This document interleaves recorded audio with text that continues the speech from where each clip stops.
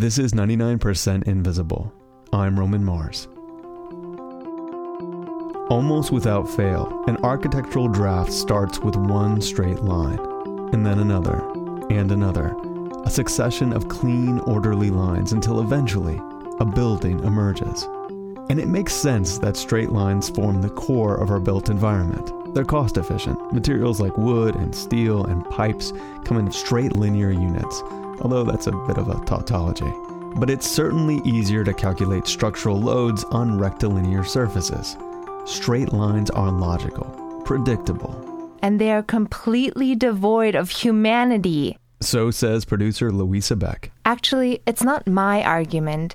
It's this guy's. The straight line is godless and immoral. The straight line is not a creative line, but an imitating line, a lying line, a coward line. This is Tausendsassa, Friedensreich, Regentag, Dunkelbunt, Hundertwasser. In German, that means multi-talented, peace-filled, rainy day, dark-colored hundred waters.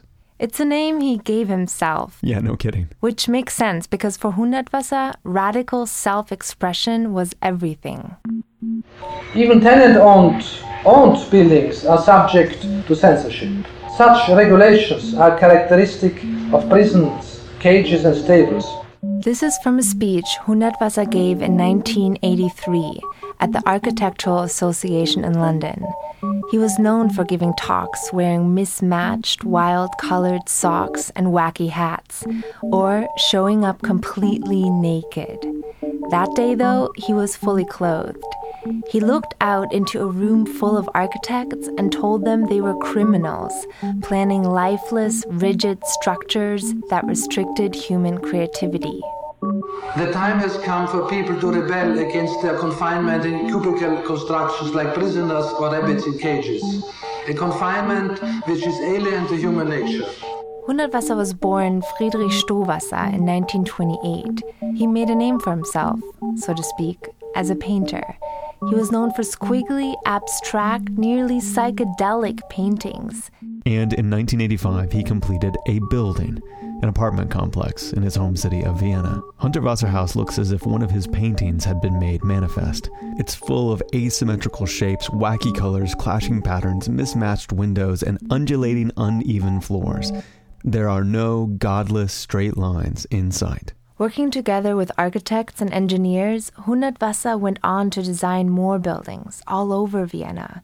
His work really sticks out in that city. Almost all the other buildings there are stately Baroque. Throughout the 1980s and 90s, Hundertwasser went on to design all kinds of other structures, like gas stations, heating plants, and schools. And his renown extended beyond Vienna. He was hired to design buildings in Germany, Japan, New Zealand. He made one building in the U.S., a winery in Napa Valley. His architecture is festooned with golden orbs and onion domes, zigzagging tiles, trees that grow out of apartment windows. He dreamed of creating indoor moss-covered floors, though he was never able to get that approved. I think you get it. Hundertwasser designed some crazy-looking buildings. Many architectural circles dismiss Hundertwasser's work as kitsch. They look like buildings from Dr. Seuss or Pee-wee's Playhouse or any number of children's cartoons. But Hundertwasser actually got them built, and to him, they weren't just gimmicks. Real people live in his buildings. He was trying to reframe what the built environment can be, to reimagine what architecture is supposed to do. Today, architecture is criminally sterile. Today, architecture is criminally sterile, he says. One of these Hundertwasser buildings stands in Magdeburg, the city where I was born. Magdeburg is in what used to be communist East Germany, and it's one of those cities full of endless grids and straight lines. It's rows and rows of gray Soviet-style apartment blocks and post-war architecture, until you walk onto the main street in the city center and encounter this huge 8-story tall castle. And this castle is bright, bright pink, salmon pink. And it's decorated with brown tiled squiggles, like big ceramic vines creeping up the pink walls. There are almost 900 windows of all different shapes and sizes, and 150 different lollipop-looking columns hold up the building's floors. On the roof, 8 golden spheres rise triumphantly, like suns over the dull, homogeneous blocks around them. Parts of the roof slope all the way down to the street, and it's covered in trees. This is why, even though the building is mostly pink, it's called the Green Citadel. Residents of Magdeburg grappled with what to make of this gigantic, tree-topped, salmon-pink castle. Everyone has different opinions about it, including my grandparents, who live about a 20-minute walk from the Green Citadel in Magdeburg. I talked to them about it the last time I went back to visit. An einem anderen Standort besser. Ich habe gesagt, das soll er denn woanders bauen, wo keine Menschen sind. Ja.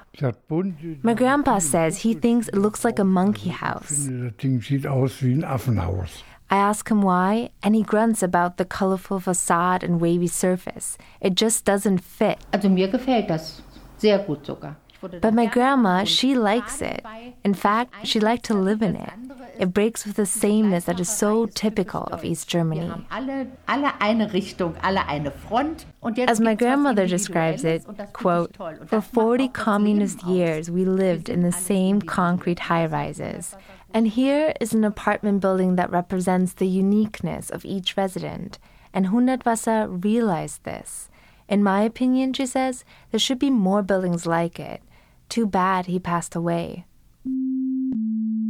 Plans for the Green Citadel began in 1996 after the fall of the Berlin Wall. Hundertwasser died in 2000 while at sea on the QE2. The Green Citadel was completed 5 years later. 80% of the Green Citadel is covered in grass, and the building has what Hundertwasser called tree tenants, trees that were planted into special rooms inside of people's apartments. And his ideas about how to incorporate flora into buildings didn't stop with plants and trees. Hundertwasser was also really into mold, like the kind of mold that grows in the back of the fridge. When a wall grows moldy and the mold exhibits unusual patterns, or when moss grows over the geometric angles of a corner of a house, together with mushrooms and vegetation, life moves into a sterile house. And as delightful as Hundertwasser's warped and kaleidoscopic buildings are, the exaltation of mold is where he and I part ways. At least we know he didn't suffer from allergies. Instead of TV, it is better to watch nature grow wild and grow out of human control. For instance, in the case of spontaneous vegetation. Oh boy. Hundertwasser was big on manifestos. He had another one that he called, and I'm not making this up, the Holy Manifesto. Every time we use the flush toilet, we think it is an hygienic accomplishment. But in fact, we violate the laws of nature. We pray before we eat and we say grace afterwards. But we do not pray when we shit. Everything taking humans away from nature, or any of our, natural processes, was an affront to Hundertwasser. So his buildings were designed to keep us more in touch with our disgusting organic reality. If we do not treasure our shit, and if we do not transform it into humus, in honor of God and the world, we lose our right to be present on this earth. Humus is the part of the soil that's rich and dark with organic matter. Hundertwasser had proposed to plant natural urine purification systems and compost toilets in his buildings. Although his investors wouldn't back indoor compost toilets in the Green Citadel. When Luisa was last in Germany, she talked her way into the building. This is the shower that he put in. And for the bathroom, they used blue tiles as a rim. And also there's no straight lines here either. Oh, none. I visited a bathroom in the Green Citadel. I didn't see any composting toilets. I didn't even see any mold. What I did see, though, were crazy patterns. If you look at this, you have round corners all over the apartment. There are no sharp and crisp corners here. Nicole Zander and her partner Sebastian live in the Green Citadel. Like you said, we have 2 bathrooms, one with a tub and one with just a shower. Mm-hmm. The bathroom tiles are staggered and slightly shifted sideways so that they don't line up in columns. In some places, they're tilted diagonally or shattered and their fragments put back together to form a unique mosaic-like pattern. They showed me around their place. And you see, this is a different kind of window. It opens up all the way and it's got that round on top of it.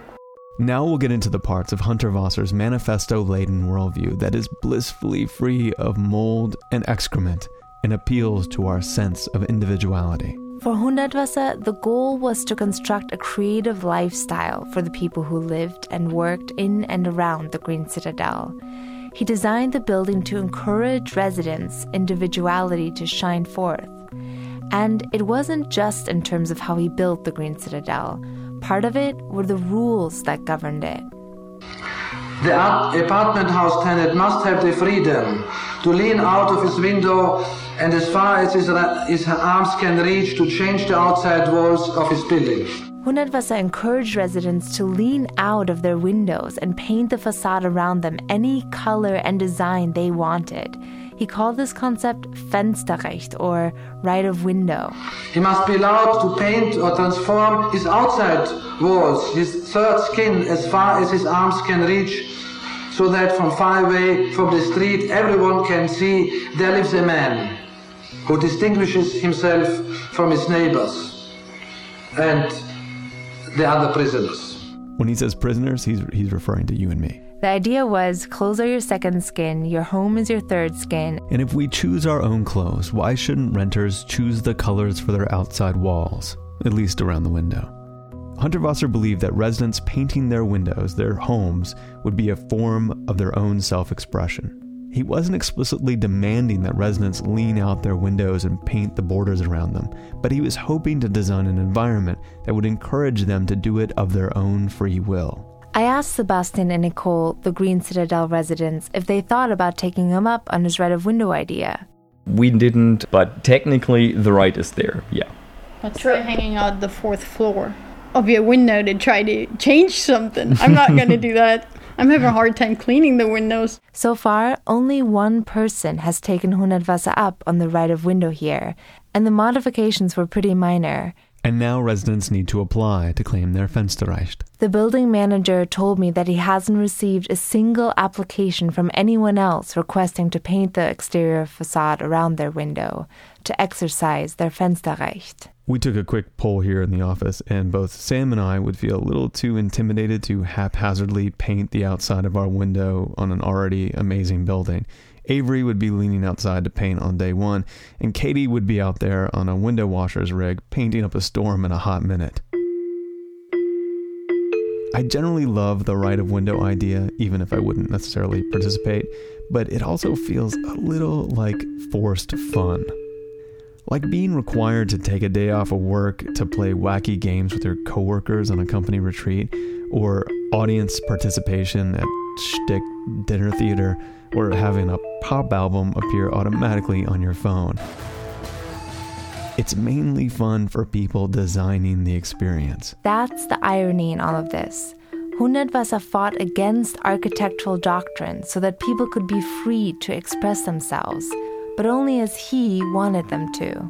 In many ways, in addition to being brilliant objects of art, Hundertwasser's buildings were like concept cars or high fashion. A 3-wheeled car with a bubble roof or 6-foot-tall fur hats are not meant for the mass market, but radical concepts move the norm forward. You certainly do not want a house full of mold. You really don't. It's terrible. But just try to find an urbanist these days who is not all for green roofs. And that's what the big talking, naked speech-giving manifesto writers of the world are for.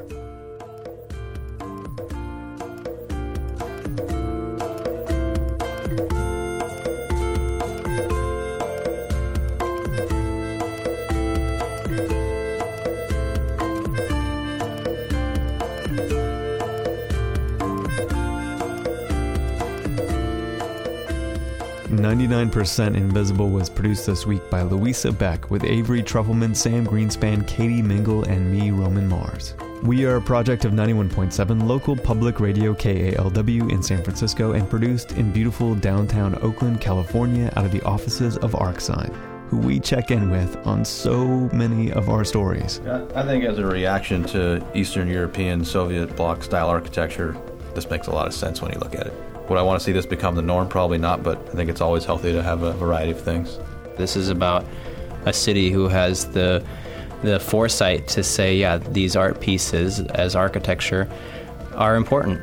I shudder to think at the number of little mistakes we would make if we didn't have Adam and Daniel and the whole crew at ArcSign at the desks right next to us to answer our questions. Oh my God. Thanks for being there, guys. 99% Invisible is made possible by our Fensterreich embracing and Fensterreich eschewing listeners, and from Squarespace, the all-in-one platform that makes it fast and easy to create your own professional website, blog, or portfolio. I actually made my own Squarespace site at romanmars.com, and I don't claim that it's a masterpiece, but it looks and works great, and I think I maybe spent like 3 hours working on it one night. I logged back in the other night to update my bio to reflect the fact that the show has officially had over 30 million downloads, which feels amazing.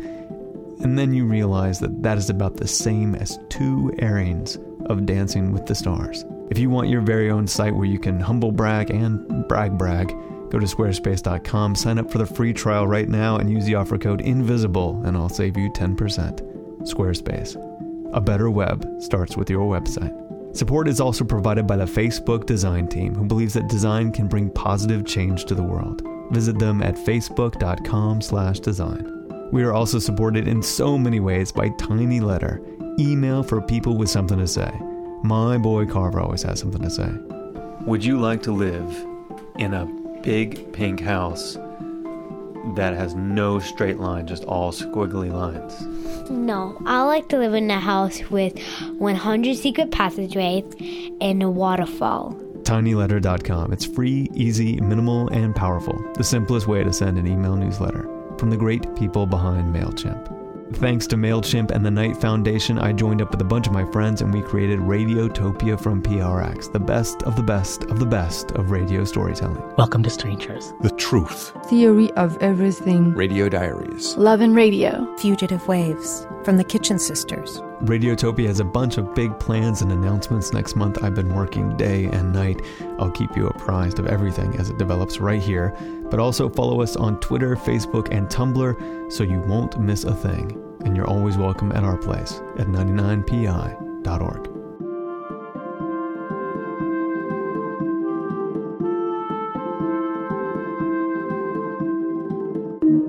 Radiotopia.